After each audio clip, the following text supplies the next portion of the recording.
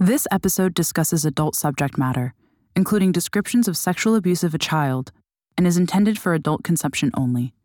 Listener discretion is advised.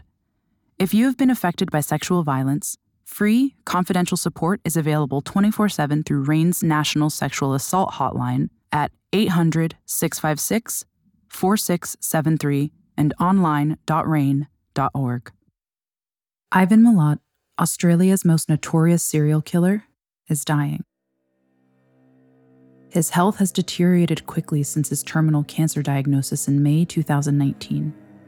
He can no longer walk, is constantly hooked to an oxygen supply, and has an IV drip for antibiotics and pain relief. His family sits by his hospital bed, under the watchful eye of armed police guards. They monitor his breath, not knowing which one will be his last. His brother asks if he wants a priest. Perhaps, with very little time left, Ivan has things he wants to confess. But he is adamant he's not guilty for the crimes he was convicted of. And, as he lays dying, uses the last of his energy to list all the reasons why. Ivan has been held at a super maximum prison 200 kilometers from Sydney since 1996. In July of that year, he was found guilty of the murders of 7 young backpackers and the attempted murder of one who managed to escape. During his 23-year incarceration, Ivan has vehemently refused to cooperate with the police. His stubborn denial of his crimes has also left the families of his known victims unable to move on. While they have spent the last 23 years living under the fog of grief, Ivan has lodged appeals, claimed he's the victim of a miscarriage of justice, and shown nothing but scorn for their suffering. The police and families have tried to ignore Ivan's protests over the years and gain what little comfort they can from the knowledge that he spends his days in a solitary confinement cell. But Ivan doesn't make that easy for them. When the news breaks that Ivan Milat is dying, New South Wales police see it as their last opportunity to put the outstanding questions about his crimes to rest. They scramble a team of detectives tasked with extracting a deathbed confession. Between May and October 2019, the detectives interview Ivan 8 times. They use every technique they can think of to elicit a confession. They appeal to Ivan's love of his own family, plead for compassion on behalf of his victims' families, and remind him that this is the last chance to clear his conscience. The detectives are demoralized and know there is very little time left to get anything out of Ivan. Every interview may be their last. In one final attempt, they decide to put the ball in Ivan's court, asking him to call them if he wants to talk further. Ivan scoffs at their request. If he dies without making a confession, the full horrors of his crimes will never be known. The detectives leave the hospital frustrated and fully aware that parents of his known victims and potential other victims are also desperate for that confession. Parents like Ian Clark, whose daughter, Caroline Clark, was murdered by Ivan Milat. When Clark heard the news that his daughter's killer was dying, he hoped desperately that the man would confess. "We still think of Caroline every day," he told a journalist. "But it doesn't mean to say we have to think of Milat every day. If he was to finally face up to the fact and admit to any others that he has done, if indeed he has, then I think that would be a wonderful thing for those parents." For many, a deathbed confession is the only way they will ever be able to truly move on.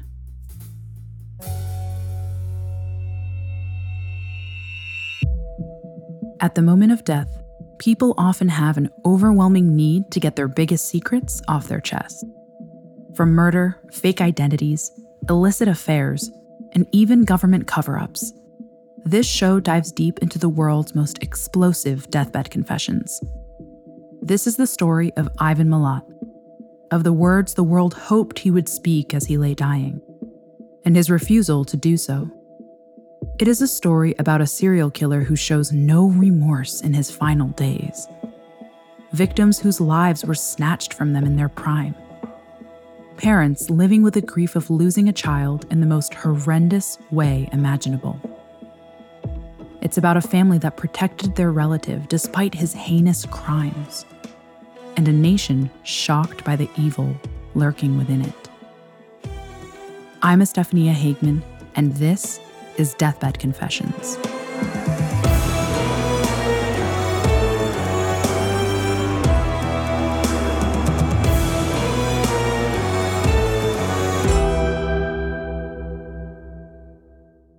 Ryan Reynolds here from Mint Mobile. With the price of just about everything going up during inflation, we thought we'd bring our prices down. So to help us, we brought in a reverse auctioneer, which is apparently a thing. Mint Mobile Unlimited Premium Wireless. How to get 30, 30, bit to get 30, bit to get 20, 20, 20, bit to get 20, 20, bit to get 15, 15, 15, 15, just $15 a month? Sold! Give it a try at mintmobile.com/switch. $45 up front for 3 months plus taxes and fees. Promo rate for new customers for limited time. Unlimited more than 40 gigabytes per month. Slows full terms at mintmobile.com. We took it all. We brought them to our land. An endless night, ember hot and icy cold. The rage of the earth. We made this curse. Carved it in the blood on our backs. We did not see. We could not, but she did. And in the end... What will I become? Senua's Saga. Hellblade 2. Play it now with Game Pass. Welcome back to Collector's Closet, presented by the Ohio Lottery. Let's discuss my newest prize possession, this new $10 scratch-off, the $500,000 Platinum Jackpot. The best method I've found so far to help it hold its value is to vacuum seal it. This thing cannot get scratched. What's that? Sorry, my producer's telling me the only way it could be worth up to $500,000 is if I do scratch it? Okay, well, in that case, definitely don't overprotect your $500,000 Platinum Jackpot scratch-offs. Play them. Lottery players are subject to Ohio laws and commission regulations. Play responsibly. Caroline Clark, a British backpacker, arrives in Sydney on September 19th, 1991, from London.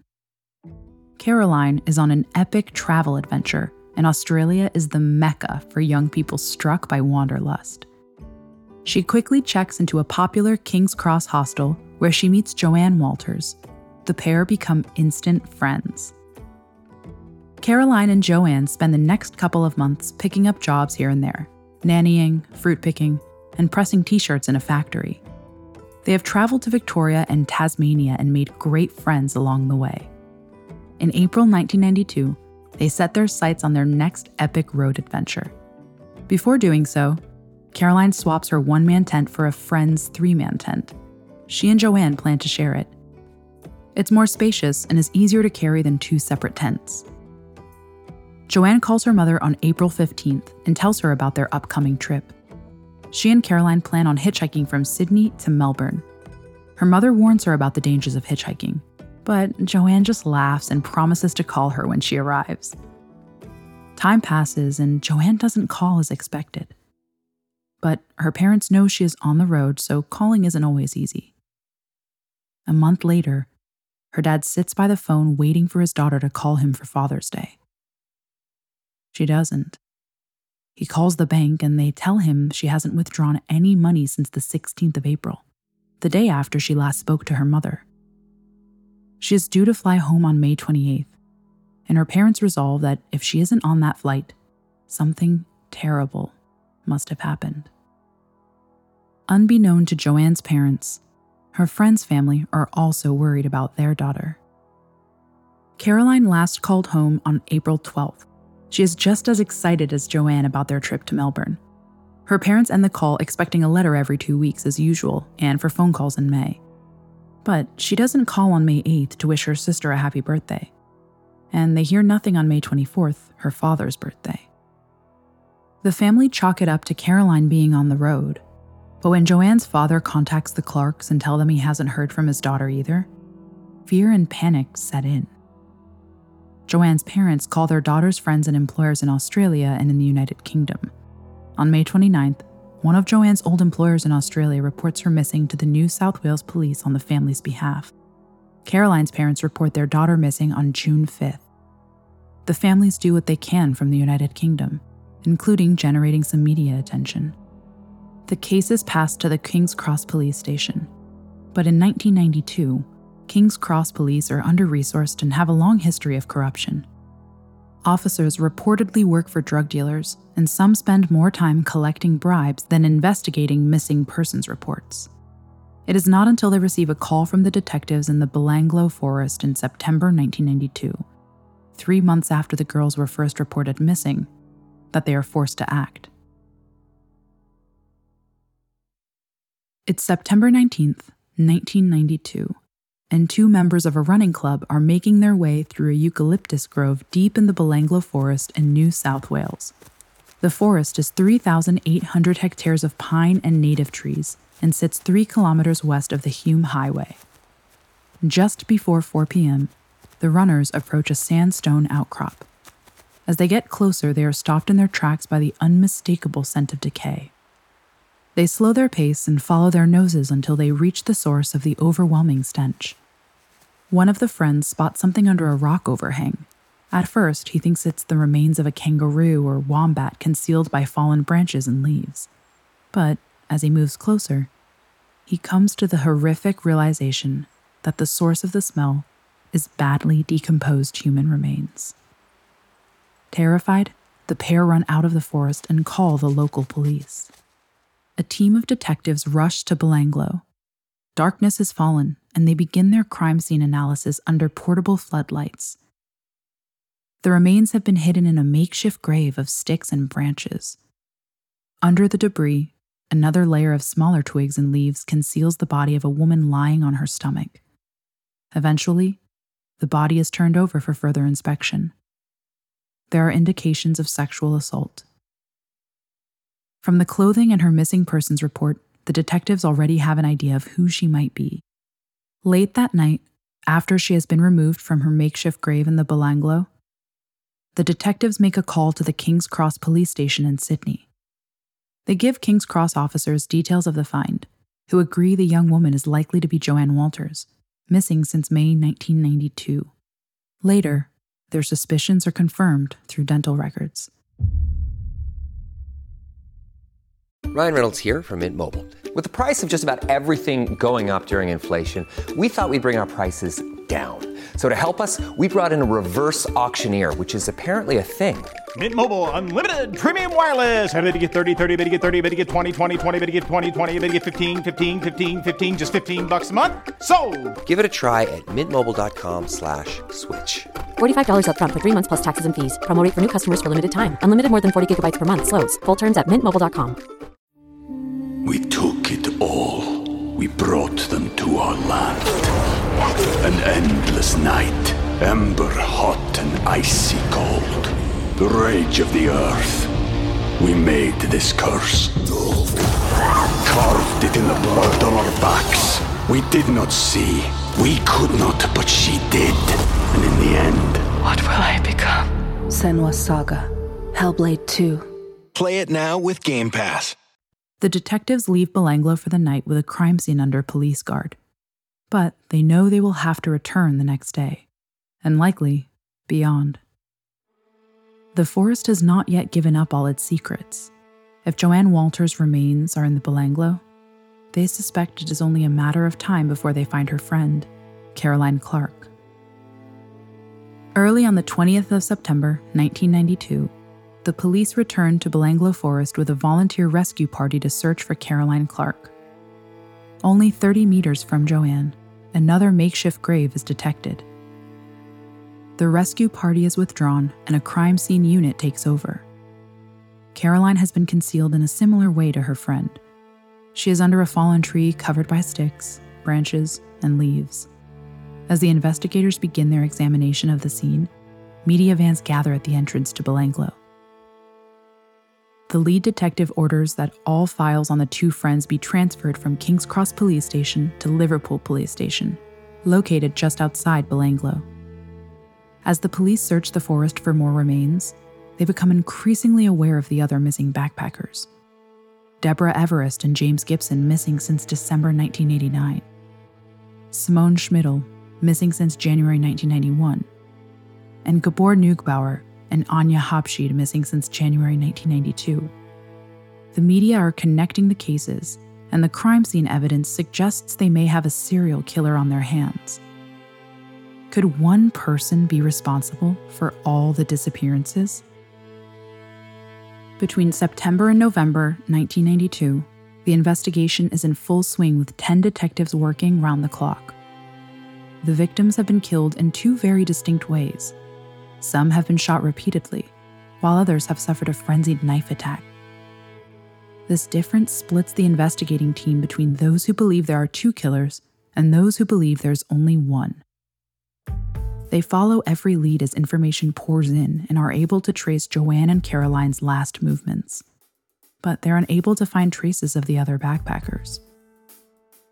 They bring the search of Belanglo to an end in late October 1992, having found no other evidence.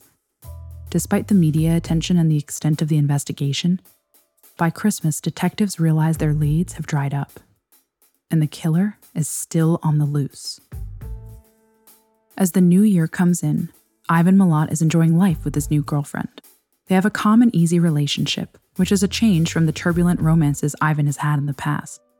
They are settling into their new home that he spent 1992 building, and he's just bought himself a bright red Harley Davidson. He still works for the Roads and Traffic Authority. Ivan waterproofs the highways stretching across the country, and may be away from home for days or weeks at a time. At work, Ivan is feared by colleagues who, over the years, have come to view him as somewhat of an outlaw. It's how he likes it, and revels in the Rambo image he has crafted for himself. Over the years, they have also worked with some of Ivan's brothers at the Roads and Traffic Authority. A lot of the men keep their distance from the Milats. All the brothers seem a bit strange, and are known for being obsessed with guns. They flout the law and create a tense atmosphere wherever they go. One day at work, a group of men are sitting around reading newspapers and talking about the backpacker murders. Ivan's brother, Richard, interrupts the conversation. "There are more bodies out there," he says. "They haven't found the Germans yet." The men are stunned and fall silent. They are aware that German backpackers are missing from media reports, but the idea they have also been murdered and buried in the Belanglo unnerves them. One of the men recalls going shooting with the Milat brothers. He realizes their favorite shooting spot is close to where Caroline and Joanne were found. Later that day, the subject of the murders comes up again. Richard has more to say. "You could pick up anybody on that road and you'll never find out what happened. You'll never find out who did it either." You'd think someone would report his comments to the police, but nobody does. The Milat's outlaw reputation casts fear over everyone they come across.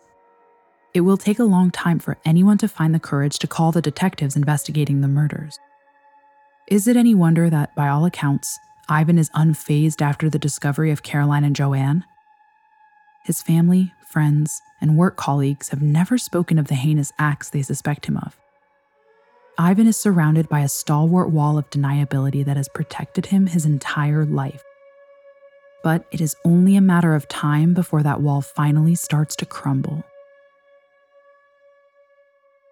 The police continue their investigation throughout 1993, but can't seem to catch a break. Ivan continues living his life, cinema dates with his girlfriend, cruising on his Harley, and barbecues with friends. It looks like the murders of Caroline Clark and Joanne Walters might never be solved, which only adds to their parents' immense grief. The families of the other missing backpackers cling to hope, but fear that their loved ones also may have met the same fate. It will take a local man, frustrated that the police didn't search the forest thoroughly enough in September 1992, to break the impasse. Bruce Pryor knows Belanglo well. He lives in the area and is often in the forest collecting firewood. In October 1992, when the remains of Caroline and Joanne are found, he becomes convinced that there are more bodies out there and wants to help. Pryor spends the next year traversing the walking trails, climbing over boulders and searching under rock overhangs for anything that might be useful to the investigation. In October 1993, Pryor scours the Morris Fire Trail. It isn't long into the search that he comes across a bone. Inspecting it, he immediately concludes that the bone is human. Pryor continues his search and rummages through the surrounding bush until a flash of white catches his attention. Brushing aside leaves and dirt, he comes to the horrific realization that he has discovered a human skull. He notifies the police, and they quickly descend on the forest once again. detectives are confronted with a second crime scene with skeletal remains scattered around the forest floor.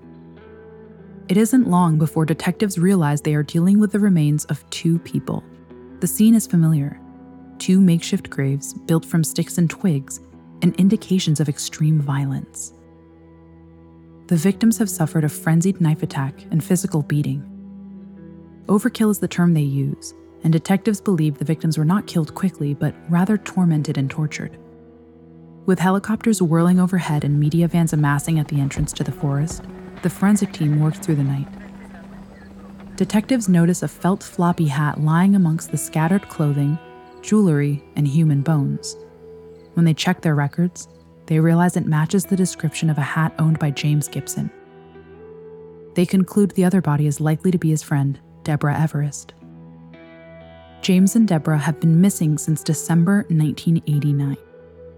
The police haven't had any leads since James's backpack and camera were found a few months after they went missing. But these items were discovered in Galston Gorge, 130 kilometers away from where the remains are. The detectives cannot make sense of it.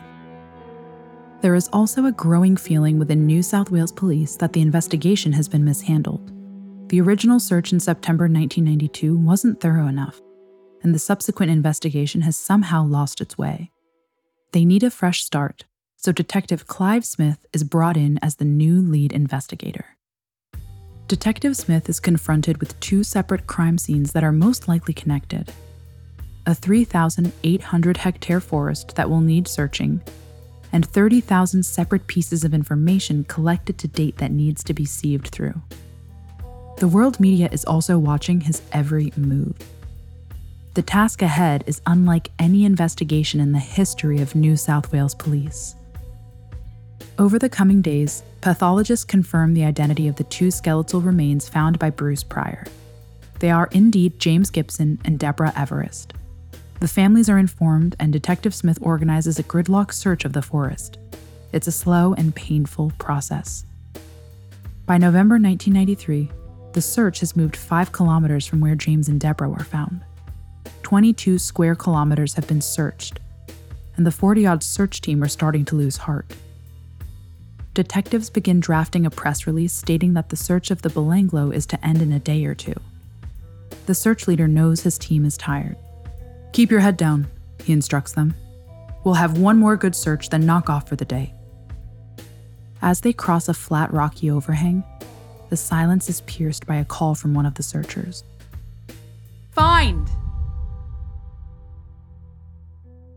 Everyone freezes on the spot. The leader steps forward and identifies Bone. He looks around and quickly sees more human remains. A skull hidden under sticks and twigs, and a shin bone with a boot at the other end. The search team are withdrawn, and the crime scene unit enters. As they scour the area, the suspicions they had all along seem to be confirmed. These aren't isolated incidents.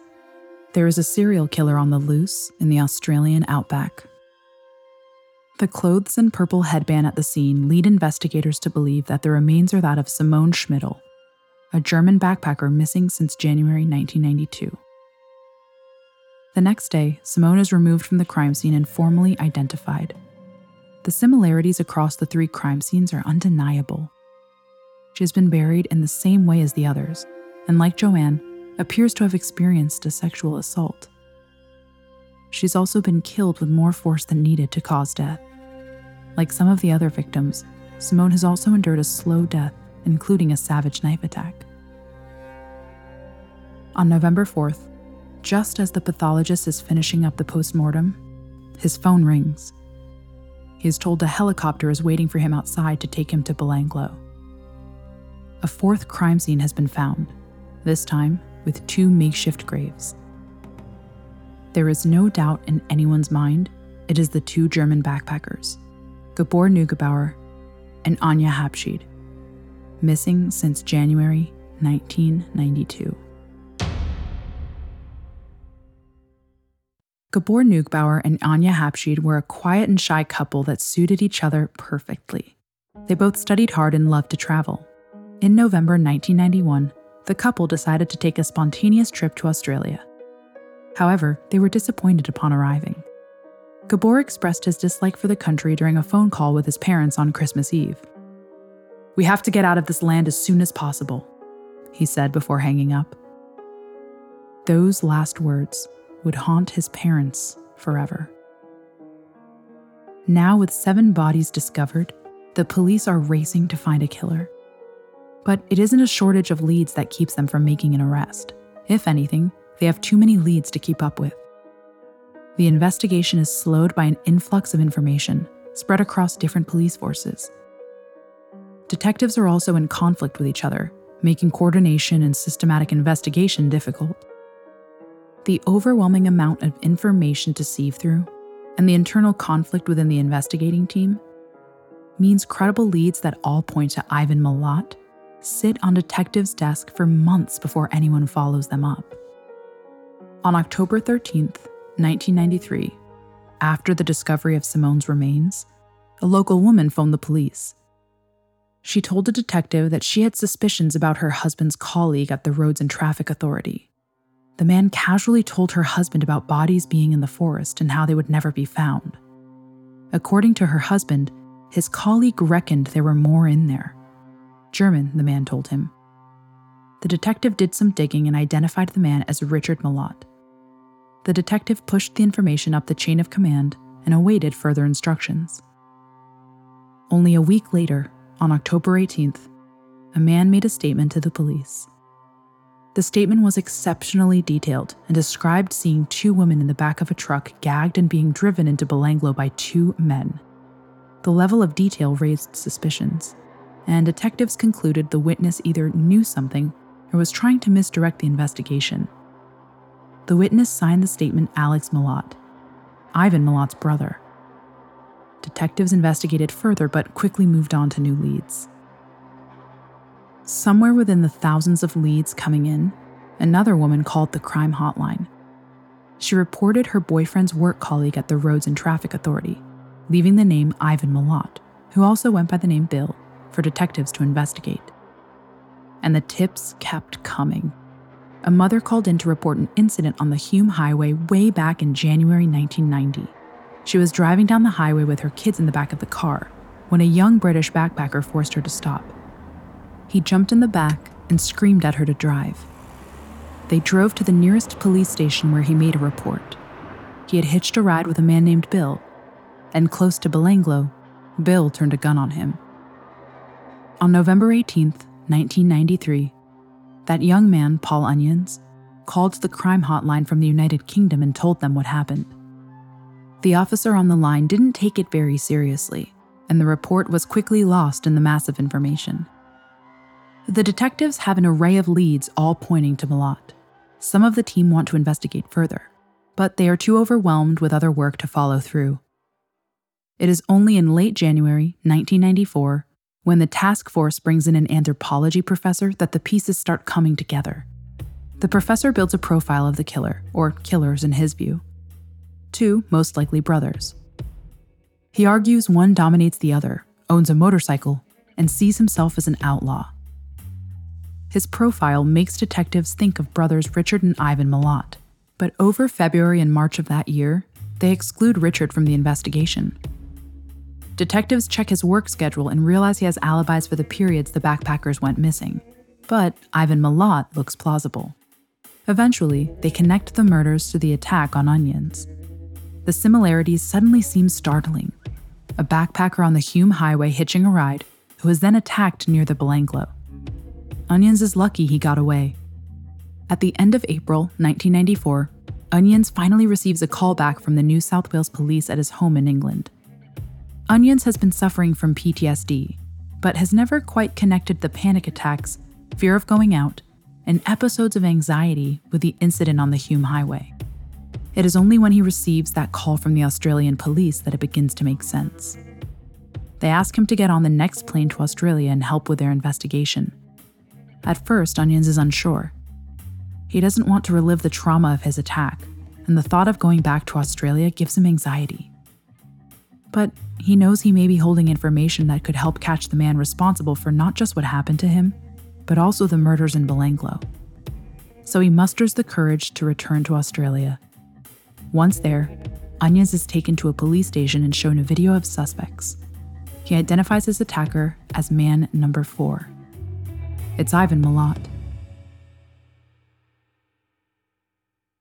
The police investigation now zeroes in on Ivan Milat. He lives close to the Hume Highway, and detectives realize Milat was working near Galston Gorge the month James Gibson and Deborah Everest went missing. This would explain how their remains were found in the Belanglo while James's backpack and camera were discovered near the gorge. Milat was at both places that month. They interview Alex Milat at his home about the eyewitness report he made about 2 men driving into the forest with 2 young women gagged in the back of their truck. The detectives ask him about any guns he might have and camping equipment. He points them to a backpack that Ivan had given him as a gift. The detectives identify it as Simone's backpack. The find is enough to get a search warrant on Ivan Milat's home. The team includes 21 detectives and search police, 21 armed police, 2 police dogs, and a negotiator. On May 22, 1994, New South Wales police raid the home that Ivan Milat shares with his girlfriend. They find a treasure trove of items belonging to the various murdered backpackers and weaponry that would shock a military combat unit. Ivan Milat is arrested for the attack on Onions, and the task force begin the arduous task of building their case against him for the murders. He is charged for the murders at the end of May 1994 and the attempted murder of Onions. It is now up to a jury to decide his guilt. The trial of Ivan Milat for the murder of 7 backpackers and attempted murder of Paul Onions begins on March 26, 1996. It has taken New South Wales police just under 2 years to build their case. The families of his victims endure 18 weeks of testimony and a stream of gruesome evidence. The prosecution presents exhaustive evidence linking Ivan to the crimes. They reveal a series of items found in Ivan's home belonging to the backpackers. Items found at properties owned by other members of the Milat family are also linked to him. Apparently, he made a habit of gifting the backpackers' belongings to relatives.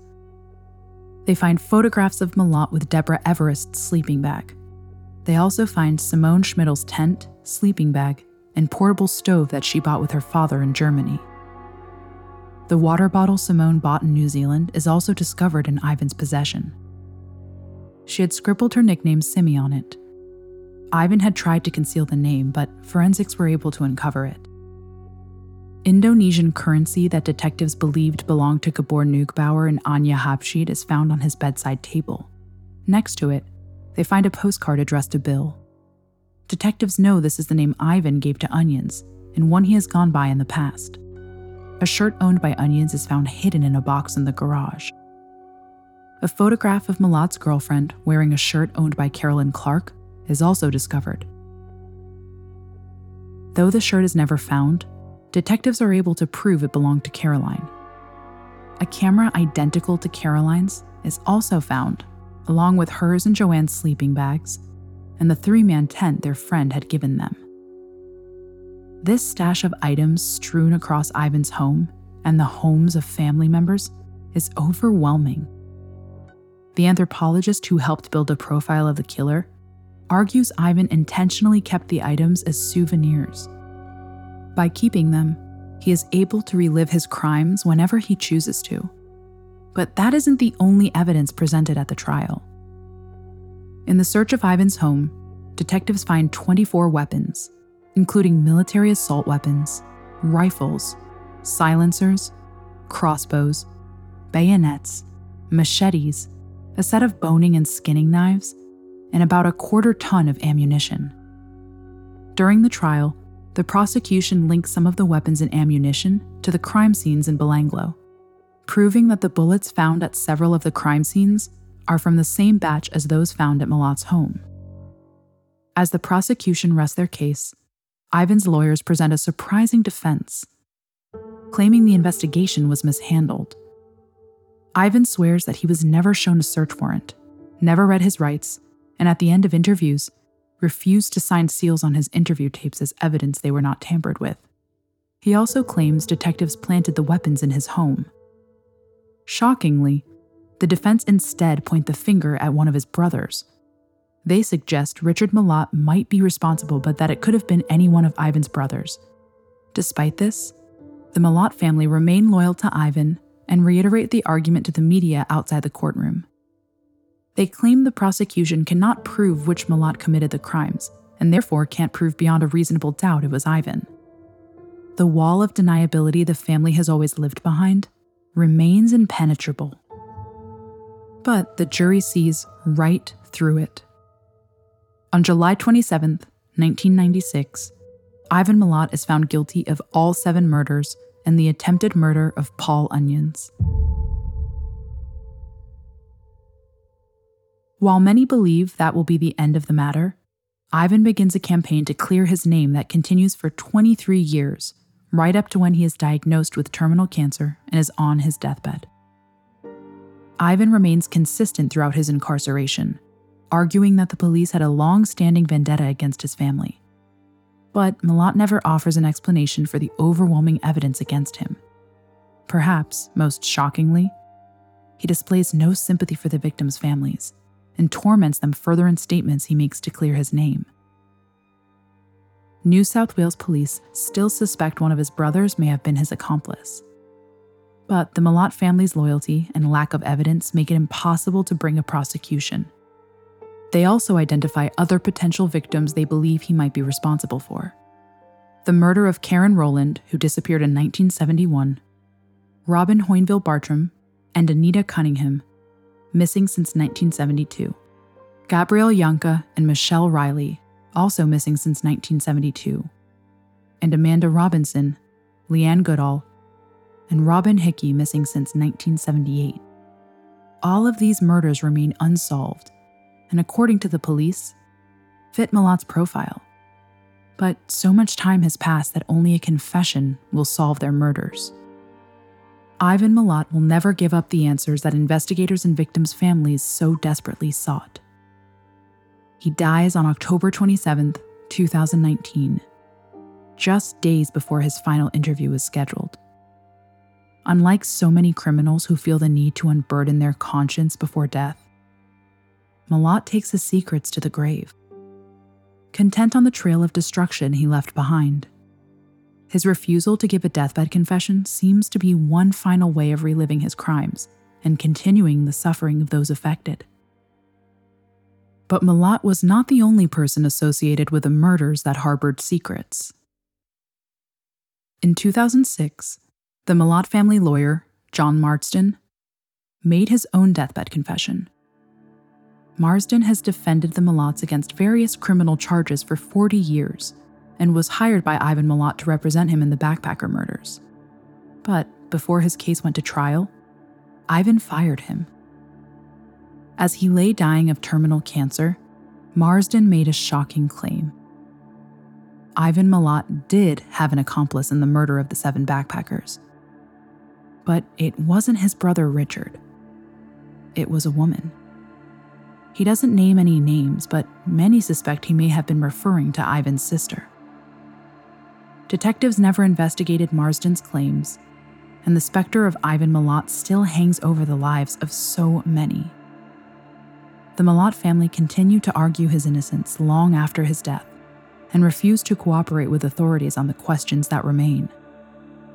As a final insult, Ivan Milat left behind instructions to his family to force New South Wales Correctional Services to pay his burial costs. They refused, and the family had no choice but to cover the costs themselves. As they laid him in the ground, the secrets he held to the end were also buried with him.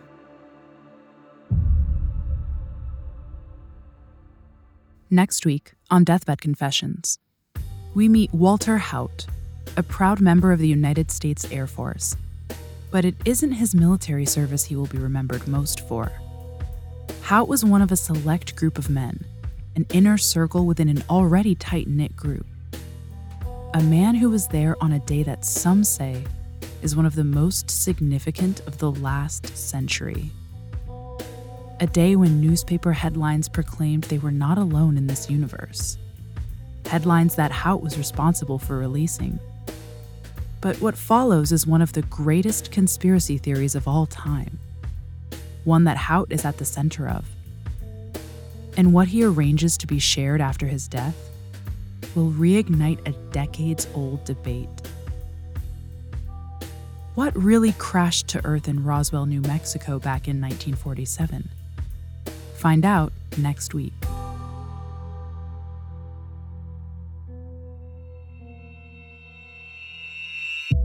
Deathbed Confessions is a Spotify original from Parcast, produced in partnership with Noiser. Executive produced by Max Cutler, Drew Cole, and Pascal Hughes.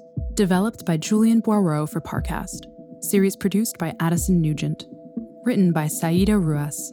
Supervising editor Alex Benedin. Sound design by Matias Torresole. Sound supervisor Tom Pink. Edited by Carla Flores and Rob Plummer. Mixmaster by Cody Reynolds Shaw. Music by Oliver Baines and Dory McCauley.